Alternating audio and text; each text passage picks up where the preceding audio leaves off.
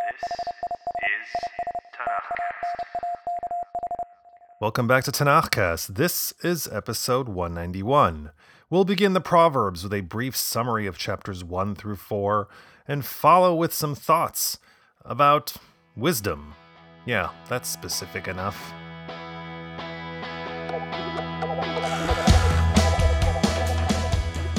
I've often said that the verbal tradition, the Torah Sheba'al Peh, the Mishnah, the Talmud, that they were Twitter before Twitter.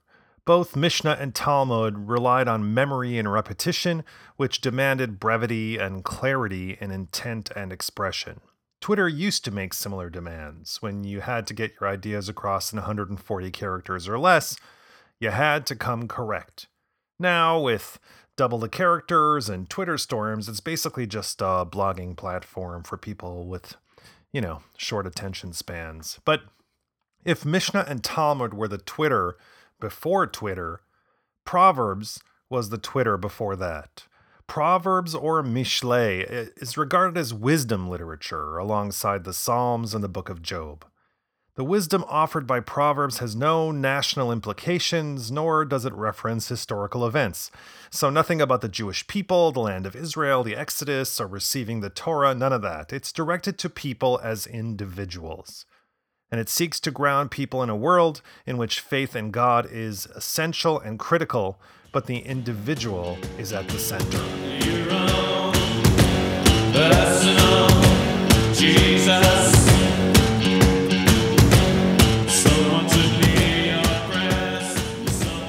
Wisdom literature tackles the big questions like why do the righteous suffer, why we exist, and the role of God in human affairs, and does so in a unique way through pithy maxims and poems.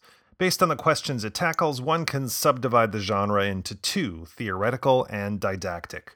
We'll focus on the didactic, which sets out to teach and instruct and is by nature optimistic, because if a person was irredeemable, what's the point of teaching them? This is what Proverbs are all about.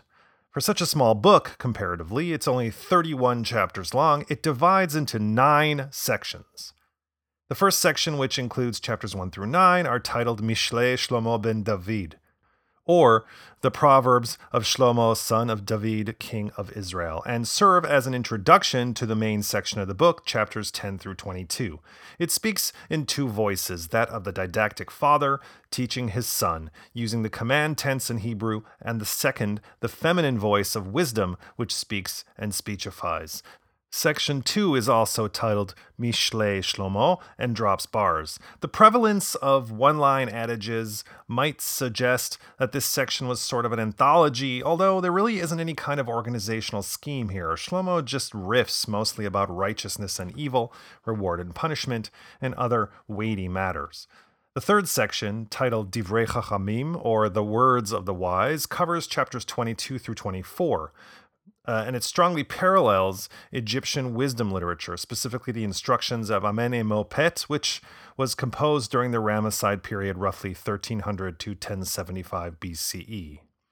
Section 4, entitled Gam Ele Divrei Chachamim, or These Too Are for the Wise, covers the rest of chapter 24 and serves as a sort of appendix to the previous section. Here again, we hear the father turning to his son to speechify. Section 5, entitled Gam Ele Mishlei Shlomo Asher He'etiku Anshe Chizkiah, or These Too Are Proverbs of Solomon, which the men of Hezekiah, king of Judea, transcribed, covers chapters 25 through 29. It is filled with aphorisms. Sections 6 through 8 are delineated by their titles and stand apart from the rest because they are not attributed to Shlomo, but non-Jewish sages, and lean toward the more theoretical kinds of questions about the world. They're also a bit more skeptical, cynical, and pessimistic. And finally, section 9, entitled Eshet Chayil, or A Woman of Valor, covers chapter 31. It's an acrostic poem that praises the wise woman who embodies all the attributes of wisdom mentioned in the previous 30 chapters. Two more things by way of introduction. Number 1. We will encounter the traditional proverb pattern that occurs frequently in Proverbs. It goes like this: better X than Y. Here's an example from chapter 17. Quote, better a dry crust with tranquility than a house filled with feasting and quarrel. Nice. Rendering these pithy Hebrew maxims into English is especially challenging because, translation, but also because Proverbs uses a set of overlapping terms for wisdom on the one hand and for foolishness or stupidity on the other, so it's kind of a challenge. Also, the thing with Proverbs as a book and Proverbs as a device is how compact they are. They were definitely Twitter before Twitter, and they deploy sound play, that is, alliteration, assonance, an occasional internal rhyme. All of this kind of gets lost in the English. Also, there's been a change in thinking about when Proverbs was added to the canon. Up until the 20th century, Proverbs, scholars believed, came late to the canon because of its subject matter. Compared to the plot-driven narratives, lawmaking, and prophecies in Torah and prophets, wisdom literature seems to have come from a more refined, sophisticated time, perhaps as late as the Second Temple period, when Jews were awash in Babylonian, Persian, and Greek cultures. However, with the discovery of Egyptian wisdom literature, specifically the instructions of Amenemopet from the Ramesside period, the timeline has been resolved considerably. The author of Proverbs surely appropriated from Amenemopet, which would put him in a time long before the Second Temple period. In other words, the wisdom of Proverbs goes way back. And so, with that in mind, engage. Chapter 1 begins with Mishlei Shlomo ben David, the Proverbs of Shlomo, son of David, the king of Israel, whose only request from God when he was, before he became king, was wisdom. So here he's going to lay out exactly why you're reading this book. Quote, to know wisdom and reproof, to understand discerning maxims, to accept the reproof of insight, righteousness, justice, and uprightness, to give shrewdness to the simple, to a lad, knowledge and cunning. This is good for you, dear reader/listener, because, quote, the fear of Adonai is the beginning of knowledge. So Shlomo gets down to basics, as a parent would with their child. Quote, hear, my son, your father's reproof, and do not forsake your mother's teaching. Lesson number 1, avoid wicked people, because wickedness is like a boomerang. You put it out there with your actions, but it will soon return upon you. Quote, yet they lie in wait for their own blood. They lurk for their own lives. Thus are the ways of all who chase gain. Its possessor's life it will take. Then the voice of wisdom chimes in, a reproach for those who will not listen to her. Quote, how long, dupes, will you love being duped, and scoffers lust scoffing, and fools hate knowledge? Because, she continues, quote, who heeds me will dwell secure and tranquil from the fear of harm. Chapter 2 puts the choice to you directly. If you follow the righteous path, you can expect God to look out for you. Quote, cunning will watch over you, discernment will keep you, to save you from a way of evil, from a man who speaks perversely. But there will also be those folks out there who try and derail you, like the evil man who turns the world order upside down. Definitely avoid that guy. But you should also avoid a, quote, smooth-talking alien woman. Chapter 3 reiterates the message, quote, my son, do not forget my teaching and let your heart keep my commands. That would be a good idea, as well as the other tips and hacks like, quote, trust in Adonai with all your heart, or, quote, happy the man who has found wisdom and the man who acquires discernment, for her worth is better than silver's worth, and her yield better than fine gold. Because if you embrace wisdom, quote, then you shall walk secure on your way, and your foot shall not be bruised. If you lie down, you shall not be afraid. You shall lie down, and your sleep shall be sweet. Or, quote, don't say to your friend, go and come back, and tomorrow I'll give, when you have it. Or, quote, don't quarrel with a man for no reason, if he has done you no harm. Or, quote, don't envy a man of violence, and don't choose any of his ways. And finally, quote, don't plot harm against your fellow when he dwells secure along. And before he wraps the chapter, a quick one about reward and punishment. Quote, as for the scoffers, he scoffs at them, but to the humble he grants favor. The wise inherit honor, and fools take away disgrace.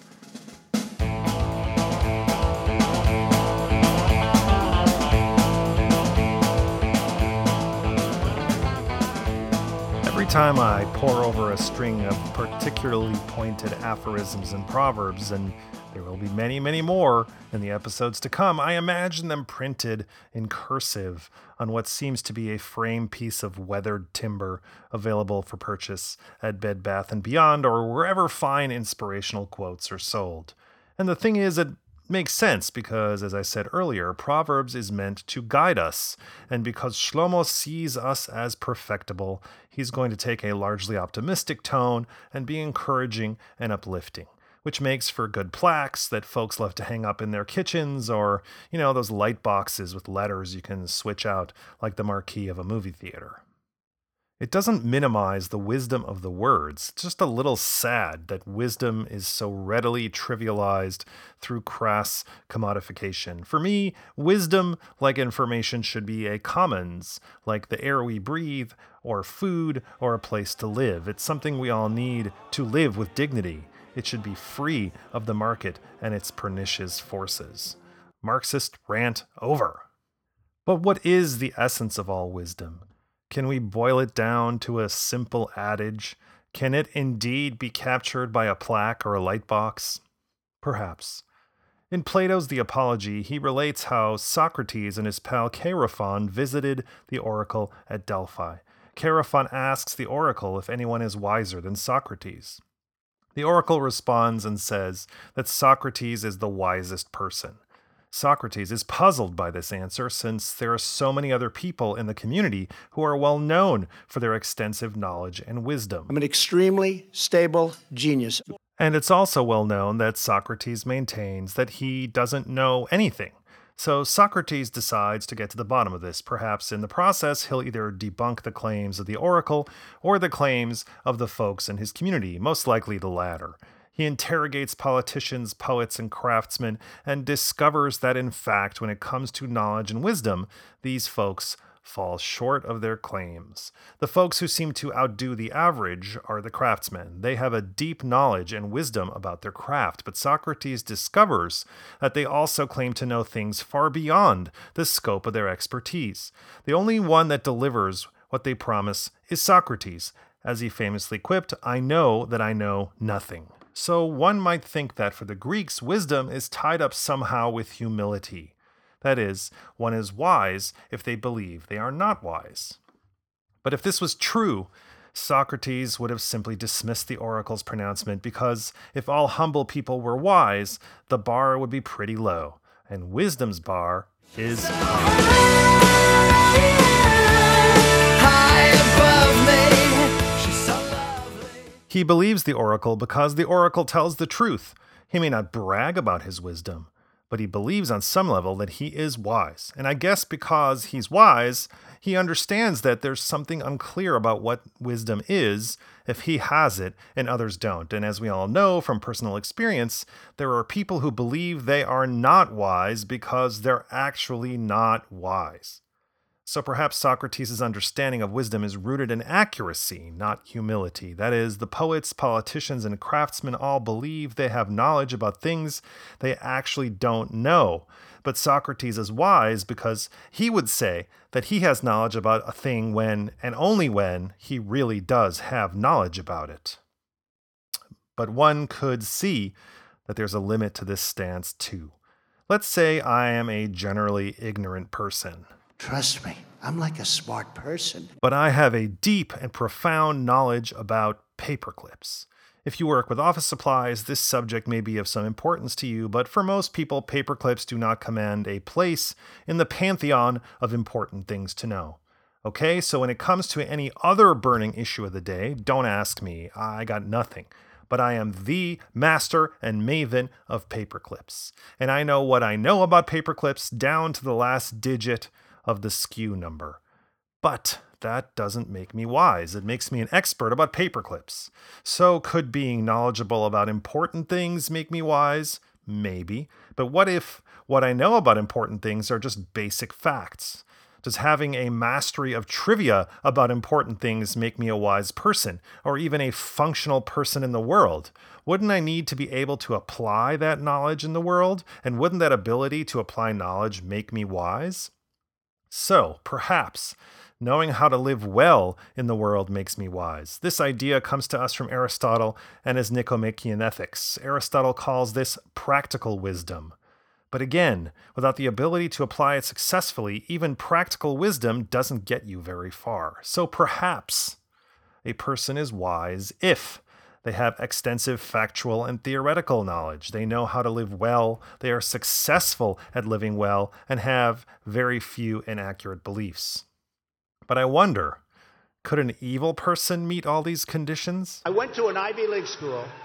I'm very highly educated. I know words. I have the best words.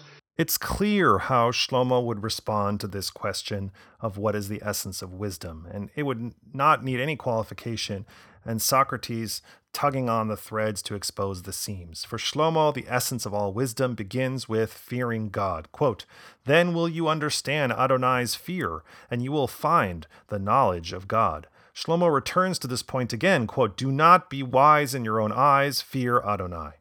And since the fear of Adonai is the essence of wisdom, one could argue that the converse is also true. A person striving to acquire wisdom will understand what the fear of Adonai is.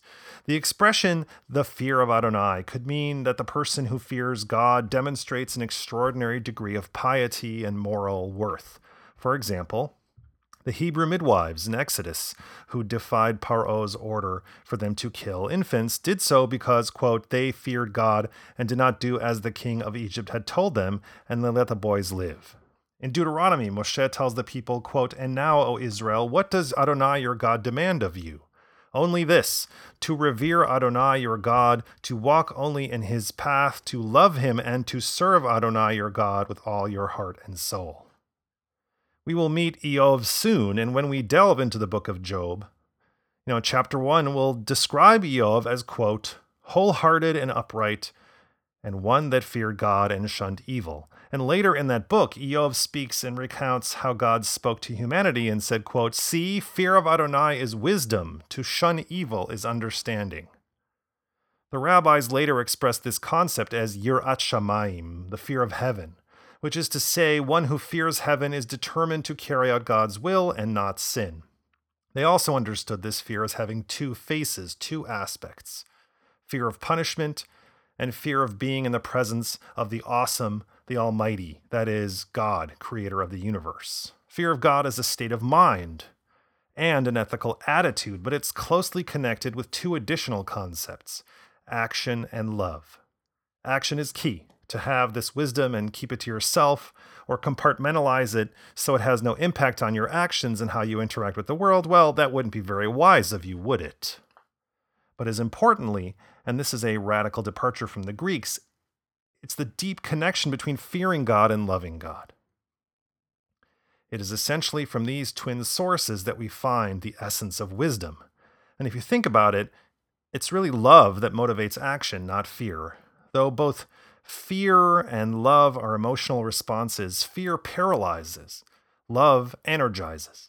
Think about what we don't do out of fear, then think about what we're capable of doing out of love, or the things we actually do for love. Like walking in the rain and the snow when there's nowhere to go, when you're feeling like a part of you is dying. Shlomo will be sending a lot more wisdom our way in the coming chapters, but it wouldn't be worth all the plaques in Bed Bath & Beyond if he didn't start us off with something memorable and something foundational. If you like what you heard today, spread the word about TanachCast. Tell a friend about TanachCast over coffee. Send another friend an email or text, nothing fancy. Help your aunt who just got her first smartphone to download a podcatcher and subscribe to TanachCast. And if you have a spare moment after all that, write a brief glowing review at Apple Podcasts. Apparently, it helps people who might be interested in a little Bible learning vibe this podcast, and it's also a nice thing to do. If you want to help in an even bigger way, support us at Patreon. Just search for TanachCast at patreon.com and pledge your shekels either on a one-time or monthly basis and receive special blessings from the Most High. I thank you in advance for that, and encourage you to join us again in 2 weeks for Episode 192, when we continue in the Proverbs with chapters 4 through 7.